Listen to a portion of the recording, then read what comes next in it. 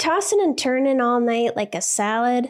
It's time to put those sleepless nights to bed for good. Enter Tanasi, my sleep saviors, and they have science to back up their sleep, anxiety, and pain-relieving powers. Back in 2016, they invested a $2.5 million grant to Middle Tennessee State University to study the hemp plant. Turns out their special patent-pending CBD-CBDA formula is twice as effective as CBD alone and can be more effective than over-the-counter ibuprofen, acetaminophen, and aspirin. So if you're tired of tossing and turning like a rotisserie chicken, then Tanasi's got your back with their range of great products from tinctures to gummies to lotions. Tanasi is my go-to when I can't sleep or I have way too much anxiety. I'm so glad that I discovered them. So go to Tanasi.com and use the code POWER to get 25% off your order. That's Tanasi.com, Tanasi, to get 25% off your first order with the promo code POWER.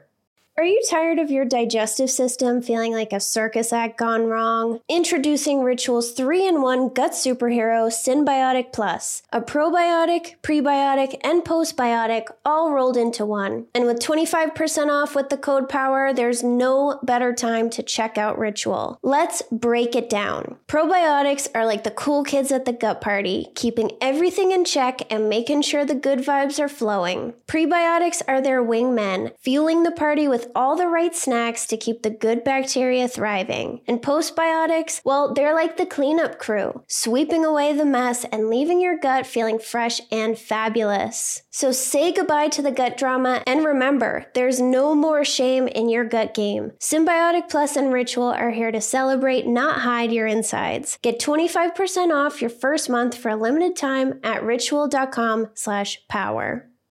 Sober Powered is sponsored by BetterHelp. I was a stress drinker, and I thought, if only I didn't have so much stress, I wouldn't have to drink this much. But do you know why I had all this stress? Because I didn't have the skills to take stressors off my plate, so they built up and wore me down. Some stressors are big and others are small, but carrying around 25 minor annoyances is going to have an impact on you. Plus, did you know that alcohol messes with our stress response system and decreases our ability to handle stress? It makes small things seem like a much bigger deal. Learning how to manage stress and take things off my plate has changed my life. I'm calm, I'm less reactive, and I believe that I can handle whatever comes my way. I feel proud of the way that I handle things now. You can get there too. Get it off your chest with BetterHelp. Visit betterhelp.com/sober to get 10% off your first month. That's BetterHelp, HELP.com/sober.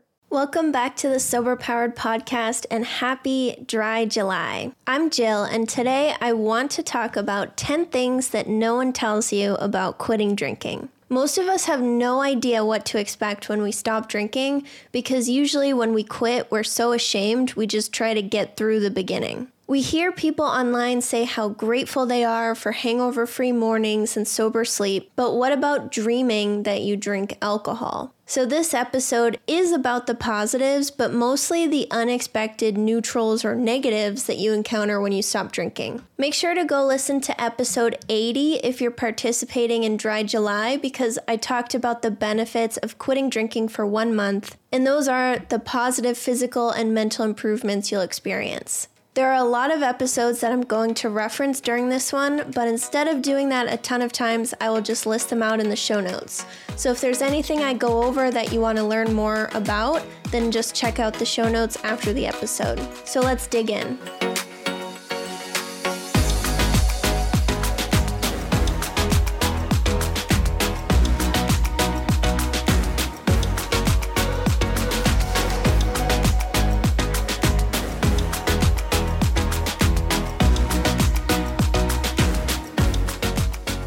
Number 1, you are going to get emotional. Even if you weren't consciously drinking to cope, that's what you were doing by drinking all the time. When you first stop drinking, it's really common to have a flood of emotions come back, and they're usually negative emotions.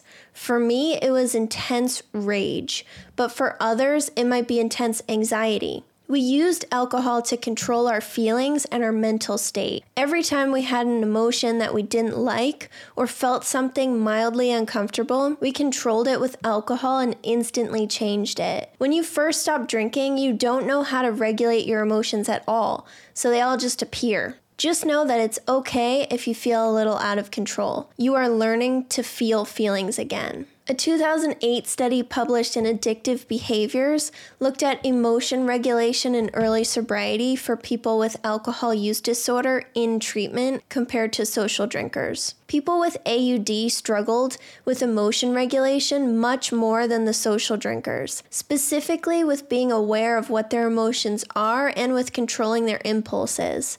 After about a month, people with alcohol use disorder significantly improve their ability to be aware of what they are feeling and why they are feeling that way, but they still struggled with impulse control. The newly sober people were in treatment where they were receiving support and therapy to learn these skills. So just because we stop drinking doesn't mean everything is going to automatically get better.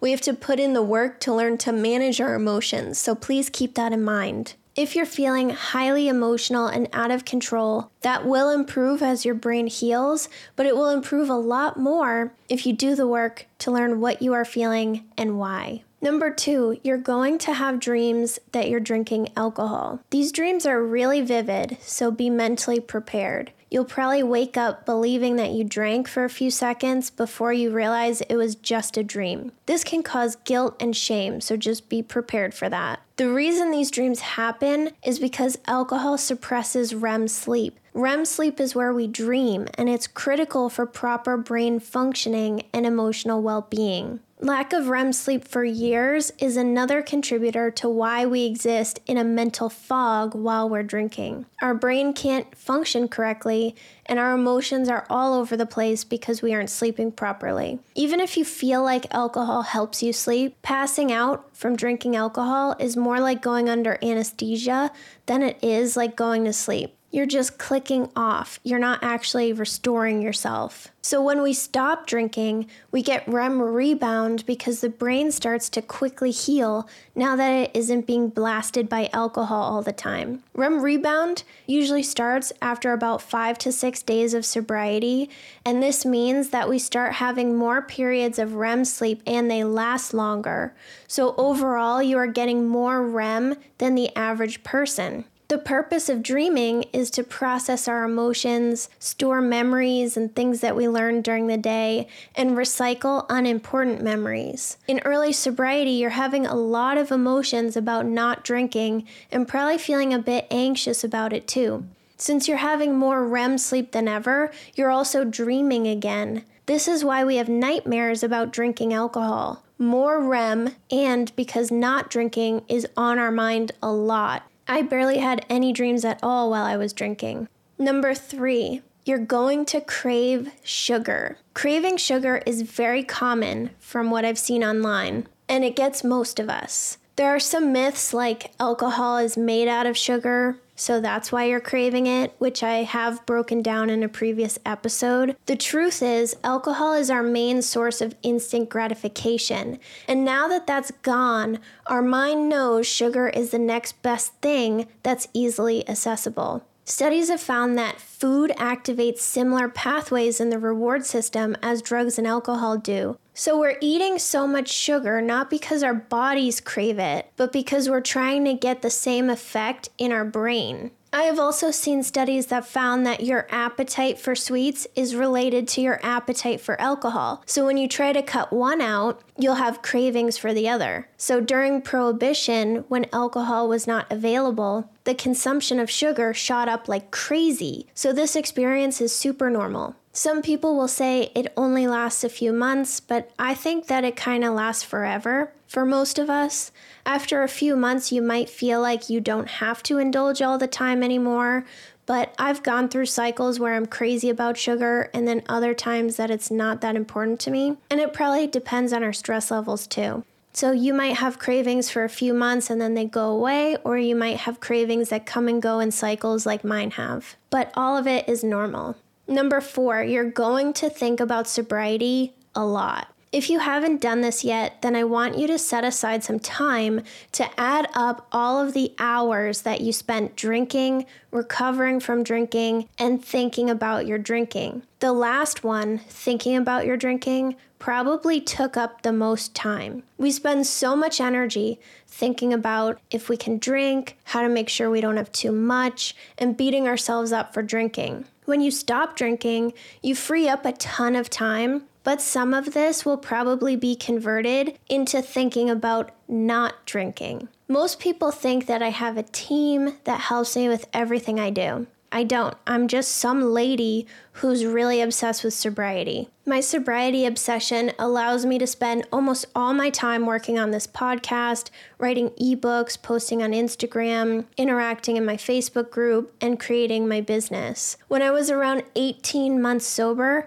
I started to feel frustrated that I was thinking about sobriety literally all the time. I thought, is this what it's going to be like forever? Do I either have to obsess about alcohol or obsess about sobriety? And this is where a lot of people fall off and go back to drinking. So be mindful once you get to 18 months. The frustration of having to think about sobriety all the time can lead some people to seek balance, which might mean drinking occasionally, which we all know is impossible. If you go on Instagram too, you'll see that a big portion of sober influencers that are the most active are under 2 years sober. Many of us get so excited about our sobriety that we just want to spread the word and help as many people as we can. We're shocked that life could be this good. And this is why so many newly sober people will become coaches, write a book, start a podcast, start a blog, or YouTube channel, or whatever. We have all of this energy and want to help people who are suffering like we did.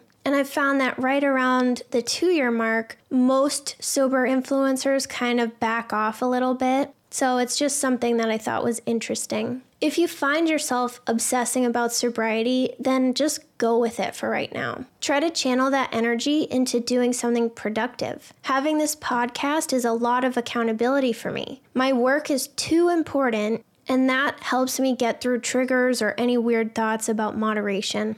Number 5, things might get worse before they get better. Some people have a pink cloud and other people don't. I had a really big one, but it's okay if you don't have one. The pink cloud is really nice, but falling off of it sucks. So if you never get a pink cloud, you're also missing the bad part at the end. Some of us stop drinking and feel amazing and excitable right away, and other people will feel like crap. If you're in the second group, then just know you're not alone. Your body is healing, and removing alcohol allows us to become aware of how we're feeling all the time. When we're hungover, our baseline wellness is so low, and we don't really care because we're used to it. When you get sober, you start to become more aware of how you feel. So this can be both good and bad depending on what your situation is. Now I'm really sensitive to not sleeping. If I don't sleep well, then I feel hungover, and I don't like that.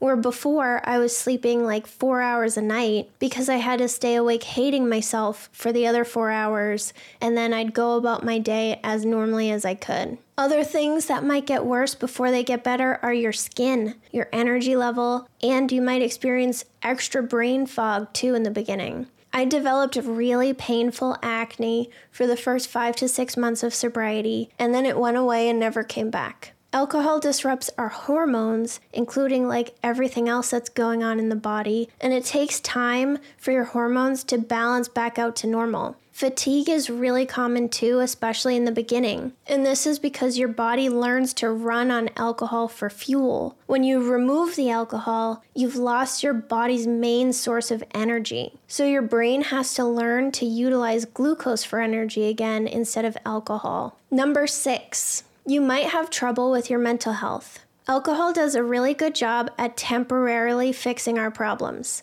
A study from 2017 in rodents found that alcohol can partially reverse brain chemistry issues that lead to depression in animals with neurochemical imbalances, but not in animals that don't have brain chemistry imbalances. So what that means is the rewarding effects of alcohol are enhanced for people that have chemical depression, which makes us more likely to develop an addiction because we're more likely to drink to cope. Same thing if you have anxiety. Alcohol stimulates our main inhibitory neurotransmitter called GABA, and it calms us down. So in low doses, alcohol may have some antidepressant and anti-anxiety effects, but drinking regularly causes us to build up a tolerance, so then we need more alcohol to achieve the same effect. But the problem is, in chronic high doses, alcohol makes depression and anxiety worse. So then we keep needing to drink to try to manage something that drinking is causing.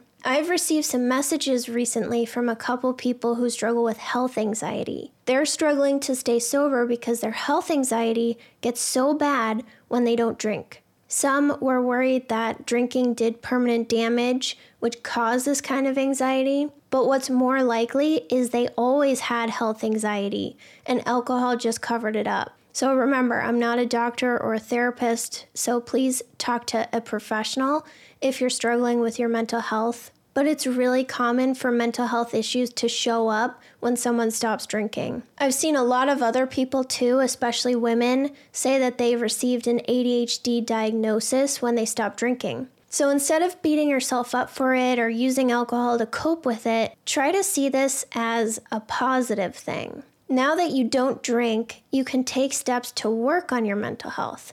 And thank goodness you stopped and realized you had something else going on, so you didn't have to continue to suffer. So if you're struggling with any other mental health condition, then just search for that in your podcasting app and see what comes up. So just like this podcast is about sobriety, there are podcasts that are just about ADHD or just about anxiety too.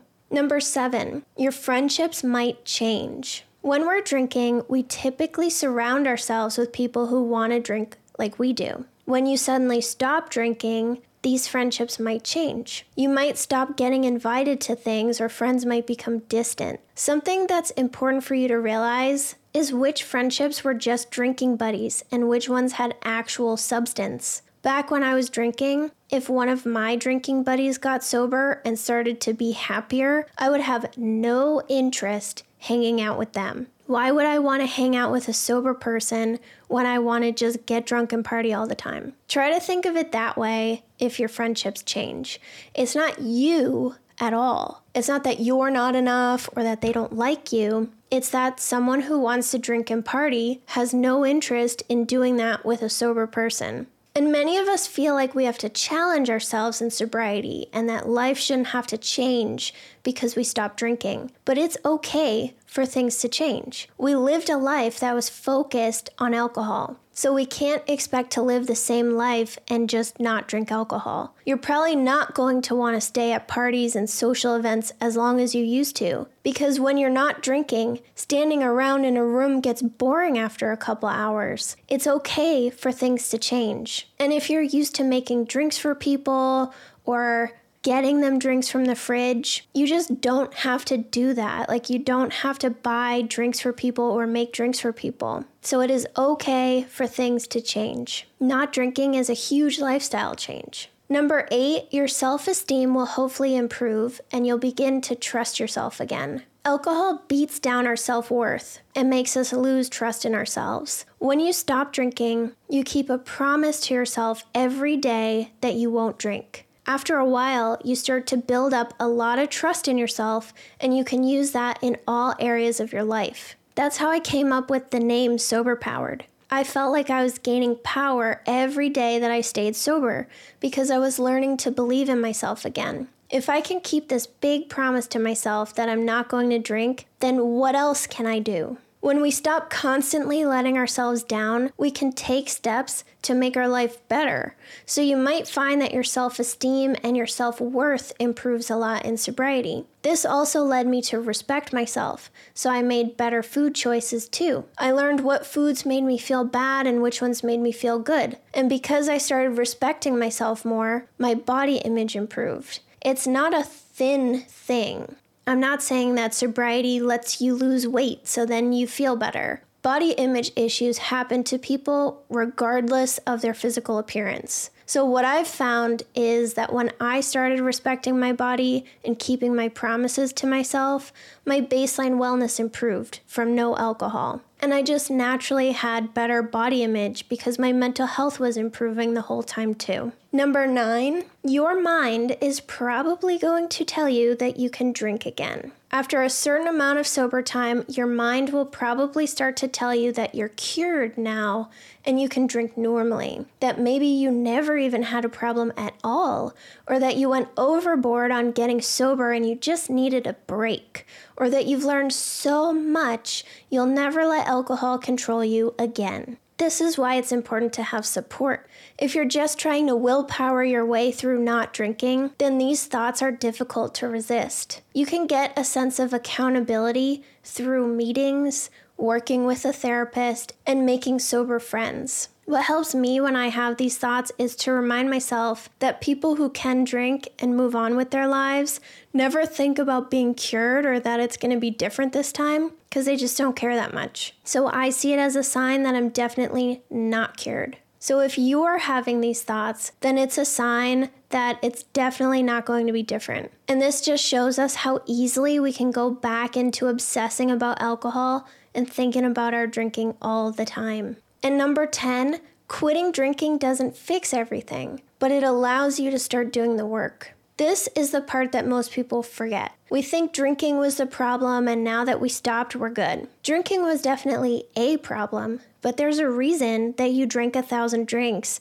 and didn't deal with your life for years. When we get sober, we have a lot of work to do, and that's what not drinking does. It gives us the opportunity to do this work. We have to develop some emotional maturity, learn how to communicate with others, learn how to be proactive and not reactive, learn real coping skills, and so much more. So you may not experience all of these things, but I hope if any of them pop up, you remember this episode and that you're prepared. And don't forget, if you want to learn more about any of these topics, I will have other episodes referenced in the show notes. So if you made it this far, thank you for sticking with me. I know this was a longer one, and I will talk to you next week.